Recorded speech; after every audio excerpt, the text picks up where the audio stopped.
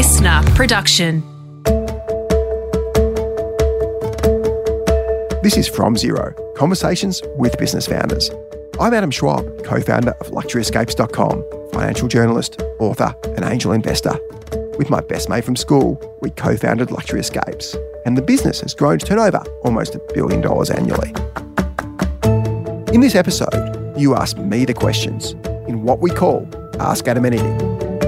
If you're a budding entrepreneur, established founder, or business professional and want to ask us a question, please send a voice recording to info@FromZeroPodcast.com, and we'd love to get you on the show.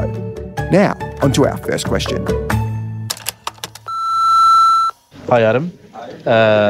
Just wondering, what's your views on companies outsourcing to address the labour shortage in Australia? And I'm also keen to understand how you think they should be structured if they go down the outsourcing path. Thanks. Thank you for your question, anonymous caller who didn't give their name, but I'm sure there was good reason. So it's a really good question, the outsourcing question. That's been a relevant issue probably for 15, 20 years, certainly in Australia and in Western countries. But I think during COVID and with the whole sort of remote work wave that we've seen, the notion of outsourcing has become really interesting, and work from home is probably an issue for another episode. But the reason why working from home, and Scott Galloway talks about this a lot, the one reason why working from home is potentially really risky for people is if you can work from Frankston or from Mornington or from Chatswood or wherever you are, it makes it a lot easier for the company to outsource the role to Bangalore or to Shenzhen or to the Philippines or to the UK, US. So when you start outsourcing, when you take a role out of the office, it really changes, and it shouldn't. And the argument against that is, well, people can outsource now what they would if they could. I think the difference is when you can't see someone, and when you lose line of sight, when you're working remotely with someone, it's a much smaller leap to then take that job not simply away from the office, but away from the country. And Australia is obviously a really high cost jurisdiction. Our wages, so our average, many cases, obviously it depends on the sector, but I think the average Australian wage is upwards of $60,000 or $70,000 now, and that averages are impacted by really high earners as well. But if you look at the average wage you get in other countries, it's in lower cost countries can be 10 or 20,000. So the notion of outsourcing from a cost perspective is one that clearly makes sense for a lot of businesses.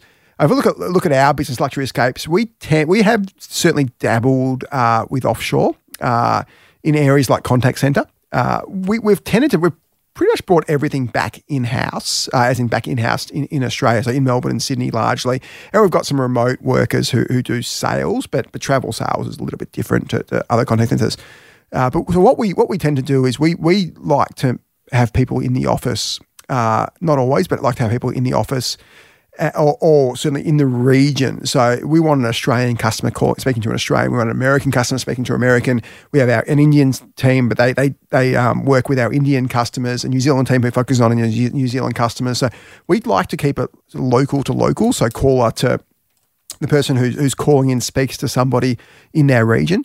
That's probably unusual. I think most, if not all, but a good proportion of businesses are outsourcing a lot of labour, outsourcing a lot of contact centres, something called BPO. A BPO is essentially an outsourced call centre, which is often based, for Australians, often based in the Philippines. So there's some really big call centres based in the Philippines, do actually a really good job. Often the English spoken by a Filipino call centre is on par almost with many sort of local people. But what you don't get when you outsource a call centre is you lose a bit of that cultural nuance, which can make it a little bit harder. So it really depends on what we look at is it depends on how rusted on or how hard a sale it is. So if you're for example, if you run a telecommunications company, if you run a power company, if you run a bank, it's really hard to switch between providers. So virtually almost everyone you speak to in those businesses is based overseas.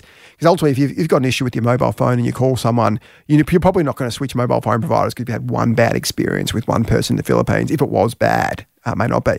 By the same token, if you look at our business, which is selling travel, it's so competitive, so easy to switch, so easy to go to a Booking.com or an Airbnb or an Expedia. We need to make sure we provide really good service and really culturally aligned service, both from a sales and a service perspective. So in terms of outsourcing, from a contact center perspective, how we look at it is how difficult is it for the customers to switch, and how hard is it for the sale, and how important is it to be culturally aligned with the person you're speaking to. So it really is a horses for courses question. And in terms of, so the other point to note is what you are seeing a lot of companies also do is not simply the contact center outsourcing, is outsourcing other functions. For example, finance is really often outsourced to places like Sri Lanka and India, who do an incredible job with finance. So even the big accounting firms are now, the PwCs of this world, are often outsourcing a lot of what they do to other regions. So it really is a horses for courses. What is the function? What is the business? Making a judgment based on that. In terms of how it should be structured, I think from a tax perspective, it probably doesn't matter. This is really a cost center, not a revenue center. So where you tend to structure for tax purposes, and this is what a lot of the big companies do, is try and offshore revenue as much as they can, which tax offices like the ATO really frown upon. So in terms of structuring, you kind of want your expenses running through your home jurisdiction. So if you're an Australian business, you want your overseas expenses still running through Australia, so it's tax deductible from an Australian P&L perspective. So hopefully that answers your question, anonymous caller. Great question, really topical question given what we're seeing in the market, given what we're seeing with the sort of remote working wave. So Adam, you mentioned the average salary for someone working in Australia and then someone working overseas is vastly different. Do those salaries, do you take those into account when you're kind of figuring out what the acquisition cost is for a new customer? Absolutely. So what you're looking at, so it's partly acquisition. So call it, what you're talking about is conversion. So if somebody's costing you $100,000 a year, for example, and they're converting at 70%, so that means 7 in every 100 people who calls, you're making a sale. And let's say your average sales $2,000, and that person's bringing in $1 million a month. So they're sort of bringing in terms of margin, upwards of a couple $100,000 a month, and you're converting at 70% versus 30%, well, you're making $100,000 more from that person. It's definitely worth paying an extra $5,000 a month for them. So it depends on the product, it depends on the role. So if you're talking a customer service role, there's such a great temptation to move customer service offshore because you're not making a sale, you're not losing that conversion, that revenue. What you are potentially losing if the customer has a bad, and let's make it clear, sometimes offshore contact centers do an incredible job and actually a better job than local. So it's not always the case that someone offshore is doing a worse job. But let's just assume that someone in your home country is more likely to be culturally attuned to you. So it could be someone in the Philippines serving a Filipino customer. You could actually be better off than someone in Australia serving a Filipino customer. So this is not a criticism of offshoring at all, because there's lots of benefits to it as well as outside the cost. But let's just assume that culturally there is a benefit. We take a long-term view for service, and that we want our customers to have a great experience throughout this pre-purchase, post-purchase, during travel, post-travel. So, and we know each customer has a cost. So say our average customer cost of acquisitions is $300, for example. It doesn't make sense for us to save a few dollars on the service if we might lose that customer because we haven't provided them an incredible service. So it really comes down to how sticky your customers, and then what your conversion rate difference is between local and offshore from the sales perspective. So there's a few nuances. We did the sums, and for us it just made commercial sense from a conversion and from a customer retention perspective to keep everything in the local country. That could be India contact center working with Indians, Australia working with Australia, US working with the US, rather than outsourcing to a region that, even though it costs us $30,000, $40,000 less per year, it actually makes it far less financially viable for us to do it that way. But really it's dependent on the business. If it's a really low value transaction, high level of stickiness, your banks, your power companies, it does make a lot more sense to send it offshore. So it really does depend on the business. But yeah, what you're asking is exactly right. What is not simply the cost, but what's the entire life cycle of that transaction is what you're looking at. G'day, this is Craig from Beveridge. I just want to know your advice on the timing of the market, and if there's a good time to buy or a bad time to buy, and how to best read that. Craig from Beveridge. Where's Beveridge Edge? Do you know where Beveridge is? I don't know. Should I look it up? Sounds familiar. Maybe get the Melways out. I still have Melways. You probably... I don't know if you were born when Melways was still around. But I was. Let's do this live. So, while Ed looks up where Beveridge is, if it actually is a place, really good question, Craig. We've seen some, for I think long-term listeners to the show, and I'm what's called a bear on public market. So I think that certainly in the last 15 years. Oh, we've got a result. Just north of Craigieburn. Beautiful. It's actually pretty close to Melbourne, where we are in listener HQ down here. So what should we do about the market? So markets have been trending up really since 2008. So if you look at if you look going back further, from 1993 to 2000, markets slowly increased. Then there was a big, what we call a dot-com crash in 2000, and everything sort of went down, recovered 2007. There was something called the GFC, the global financial crisis. Everything crashed again. And we had this period of strong recovery led by really low interest rates. So central banks around the world kept cutting interest rates for 7 or 8 years, or even 10 years. And every time banks cut interest rates, share prices historically went up. And there's a really direct relationship there. And what central banks also did was something called quantitative easing. So essentially, and it's not exactly this, but essentially if you think of it as printing money, and they don't actually print money, they do it digitally. But what they do is create excess liquidity in the financial system. And that excess liquidity goes to the richest people in the world. So really, you heard the rich getting richer. That's what happens when you do quantitative easing or money printing or inflationary periods. So rich got richer over 10 years. That money got invested into shares. And what happened was companies weren't necessarily making much more money. They're making a little bit more money. But what essentially happened is what you have is called multiple expansion. So every share has what's called a price earnings multiple. There's lots of other things. There's price sales multiples. There's different kind of multiples. Price earnings multiples, that classic multiple that market watchers use. So if you've got a price earnings multiple of 10, that means in 10 years' time, you earn enough to double the share price, essentially. So imagine a yield of 10%, or yield's not the right word because you don't pay out in full. But so what essentially happened was we saw a PE expansion from probably 15 or 16 back in 2008 to high 20s by pretty much last year. And we saw a little dip in the beginning of COVID, and then shares roared back as central banks around the world created excess liquidity and effectively printed lots and lots of money. That money didn't materialize in consumer inflation like it has more recently. We saw it in asset inflation. So we saw it in house prices going up pretty much all around the Western world. But Australia was really at the epicenter of that, and along with places like Hong Kong and California. And we also saw it in share price appreciation. And there's a couple of really important long-term metrics that you can look at. One's called the Cape-Shiller Index, and there's a few other ones. And what the Cape-Shiller Index did is founded by a guy called Bob Shiller, who was one of the guys who predicted the global financial crisis and the dot-com crash. And that looks at how much companies earned over the past 10 years, adjusted it for inflation, and give you a long-term price earnings multiple. And what we saw that we expanded to basically record levels by late last year. I actually wrote an article last November saying the markets have never been so expensive. And this is when the Australian market was almost hitting sort of 8,000 points on the S&P 200. The US market was at record levels. Pretty much every market, it was called the everything bubble, because almost every asset, be it NFTs, crypto, you remember Bitcoin hit 64,000 around that time in US dollars. Almost every asset, used cars, property, was at record highs simply because there's so much liquidity sloshing around.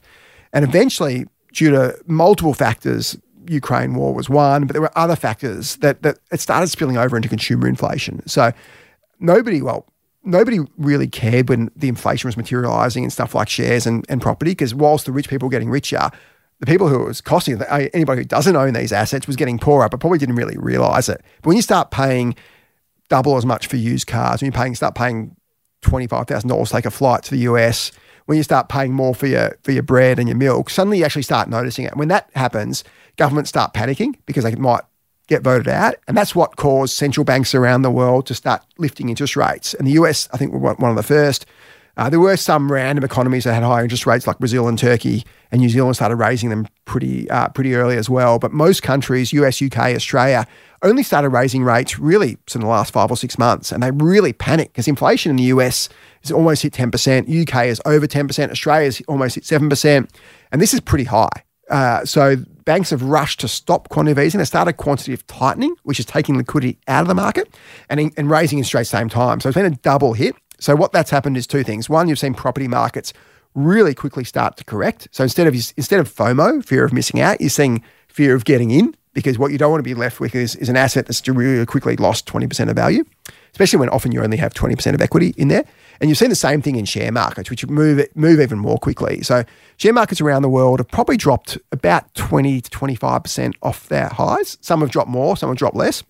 That's been really widespread. And you've really seen it, especially in the tech sector, because the tech sector was so massively overpriced. You had companies trading on, you have Atlassian trading on a price to sales, forgetting price to earnings, price to sales multiple of almost 40 times. They have no earnings, so they have no real earnings. So they don't have PE. So you had these absurd valuations, both in the private and public market. So it was really inevitable that certainly I thought this last year that was inevitable that the markets would come down. But what's really hard to know is when they will, because there's an old saying that the market can stay irrational longer than you can stay solvent. So it's really hard to pick when the market will drop. But pretty much every indicator said it will drop. So Craig, you're right. The market, it is a bit like catching a falling knife, and it's really hard to know when the market will stop dropping. And usually when everybody loses complete hope and is disconsolate, that's when it's probably time to buy. I don't think we've, and this isn't investment advice to be sure, but I don't think we've got to that point. There still is a little bit of optimism in the air. There's hope that inflation will recede soon, and very well it might. So what's really guiding this is, and what will guide asset prices, be it shares, be it property, be it NFTs, be it crypto, be it whatever, is interest rates. And the reason being is when interest rates are 0%, 1%, anything looks like a good investment. So if you're getting a 2% in the bank compared to 0%, it's great. But if you're got an inflation rate of 8% and you're only getting 2% in the bank, you're losing 6% of your money, or losing a little bit less of your money. So what's really the prevailing factor here is what's happening with interest rates. And what happens to interest rates is really dependent on what happens to inflation. So in determining what are you going to do in the market, you need to try and work out what's going to happen with inflation. And so we've had, and it's really interesting now. So you've had this period where all this money has gone into the market and it's caused asset inflation and now consumer inflation. What we're seeing is actually the opposite now, but it hasn't been played through. So there's a couple of factors at play. So you've heard about high gas prices. So gas price in Germany is actually back to where they were 6 months ago. So we've seen gas prices drop. We've seen oil prices drop significantly. We've seen price of things like lumber. So timber, which is one of the first things to go up, is now back to where it was pre-GFC. You've seen stuff like shipping costs drop right back. I read an article today about how US have 65% excess inventory. So all the indicators are actually saying interest rates have made an immediate effect, probably because everybody's so leveraged now, in that usually you need to have interest rates 2 to 3% above the inflation rate to have any impact, which is what happened in the early 80s. So history tells us you need interest rates of 10% to drop inflation. But because everybody's so leveraged now, and because we've seen this unusual impact of supply shocks from Ukraine, things seem to be unwinding pretty quickly. So the one exception, though, is in the labour market. Labour market is still incredibly tight. So labour costs are really high. Lots of wage rises coming through. Unemployment's basically, in real terms, zero. So that is really tight. But what we are seeing is lots of input costs, lots of supply chains are being fixed now. So a lot of the impacts we had last year is really being improved. So it's a really tough question. I'm generally not a great buyer of public equities, but it's certainly looking a lot less bad than it was 6 months ago. Markets have definitely normalised. So it's looking a hell of a lot better, but it still is, use your point, Craig, a bit of a falling knife. You are battling still pretty high inflation and still some pretty high inflationary expectations. So what I like to do is wait till I see the markets really turned. And when you see inflation really starting to come down, interest rates having an effect, then it's probably time to start looking to expand your portfolio again, because there still is some pretty expensive stuff out there. Tech stocks, even though they've dropped a hell of a lot, are still really expensive on a traditional price to earnings, EBITDA multiple perspective. So I think you've really got to be careful on what you buy, be willing to lose money in this market, because you got some really great upside. If you bought in March 2008, you would have made an incredible return, but you had a lot of risk at that time. So be willing to lose money now, because it is a really volatile time in the market. So really great question. Great that you're looking at investing, Craig. It's certainly a great way to expand your wealth and make money passively, but also asking the right questions. Is now the right time? Because ultimately, timing the market is super important. There is I think the saying that in the long term stocks go up, that just clearly isn't right. What is really important is if you buy and sell at the right time and you don't constantly trade. But if you were to buy Japanese shares in 1989, you're still down 60, 70% 30 years on. So timing the market is super important. Don't buy when the market's at record highs like it was last November. It's clearly adjusted a lot. Whether now is the right time, well, that's really up to your risk tolerance. But there are still lots of risks floating around. Inflation is looking a lot better, but it's far from solved yet.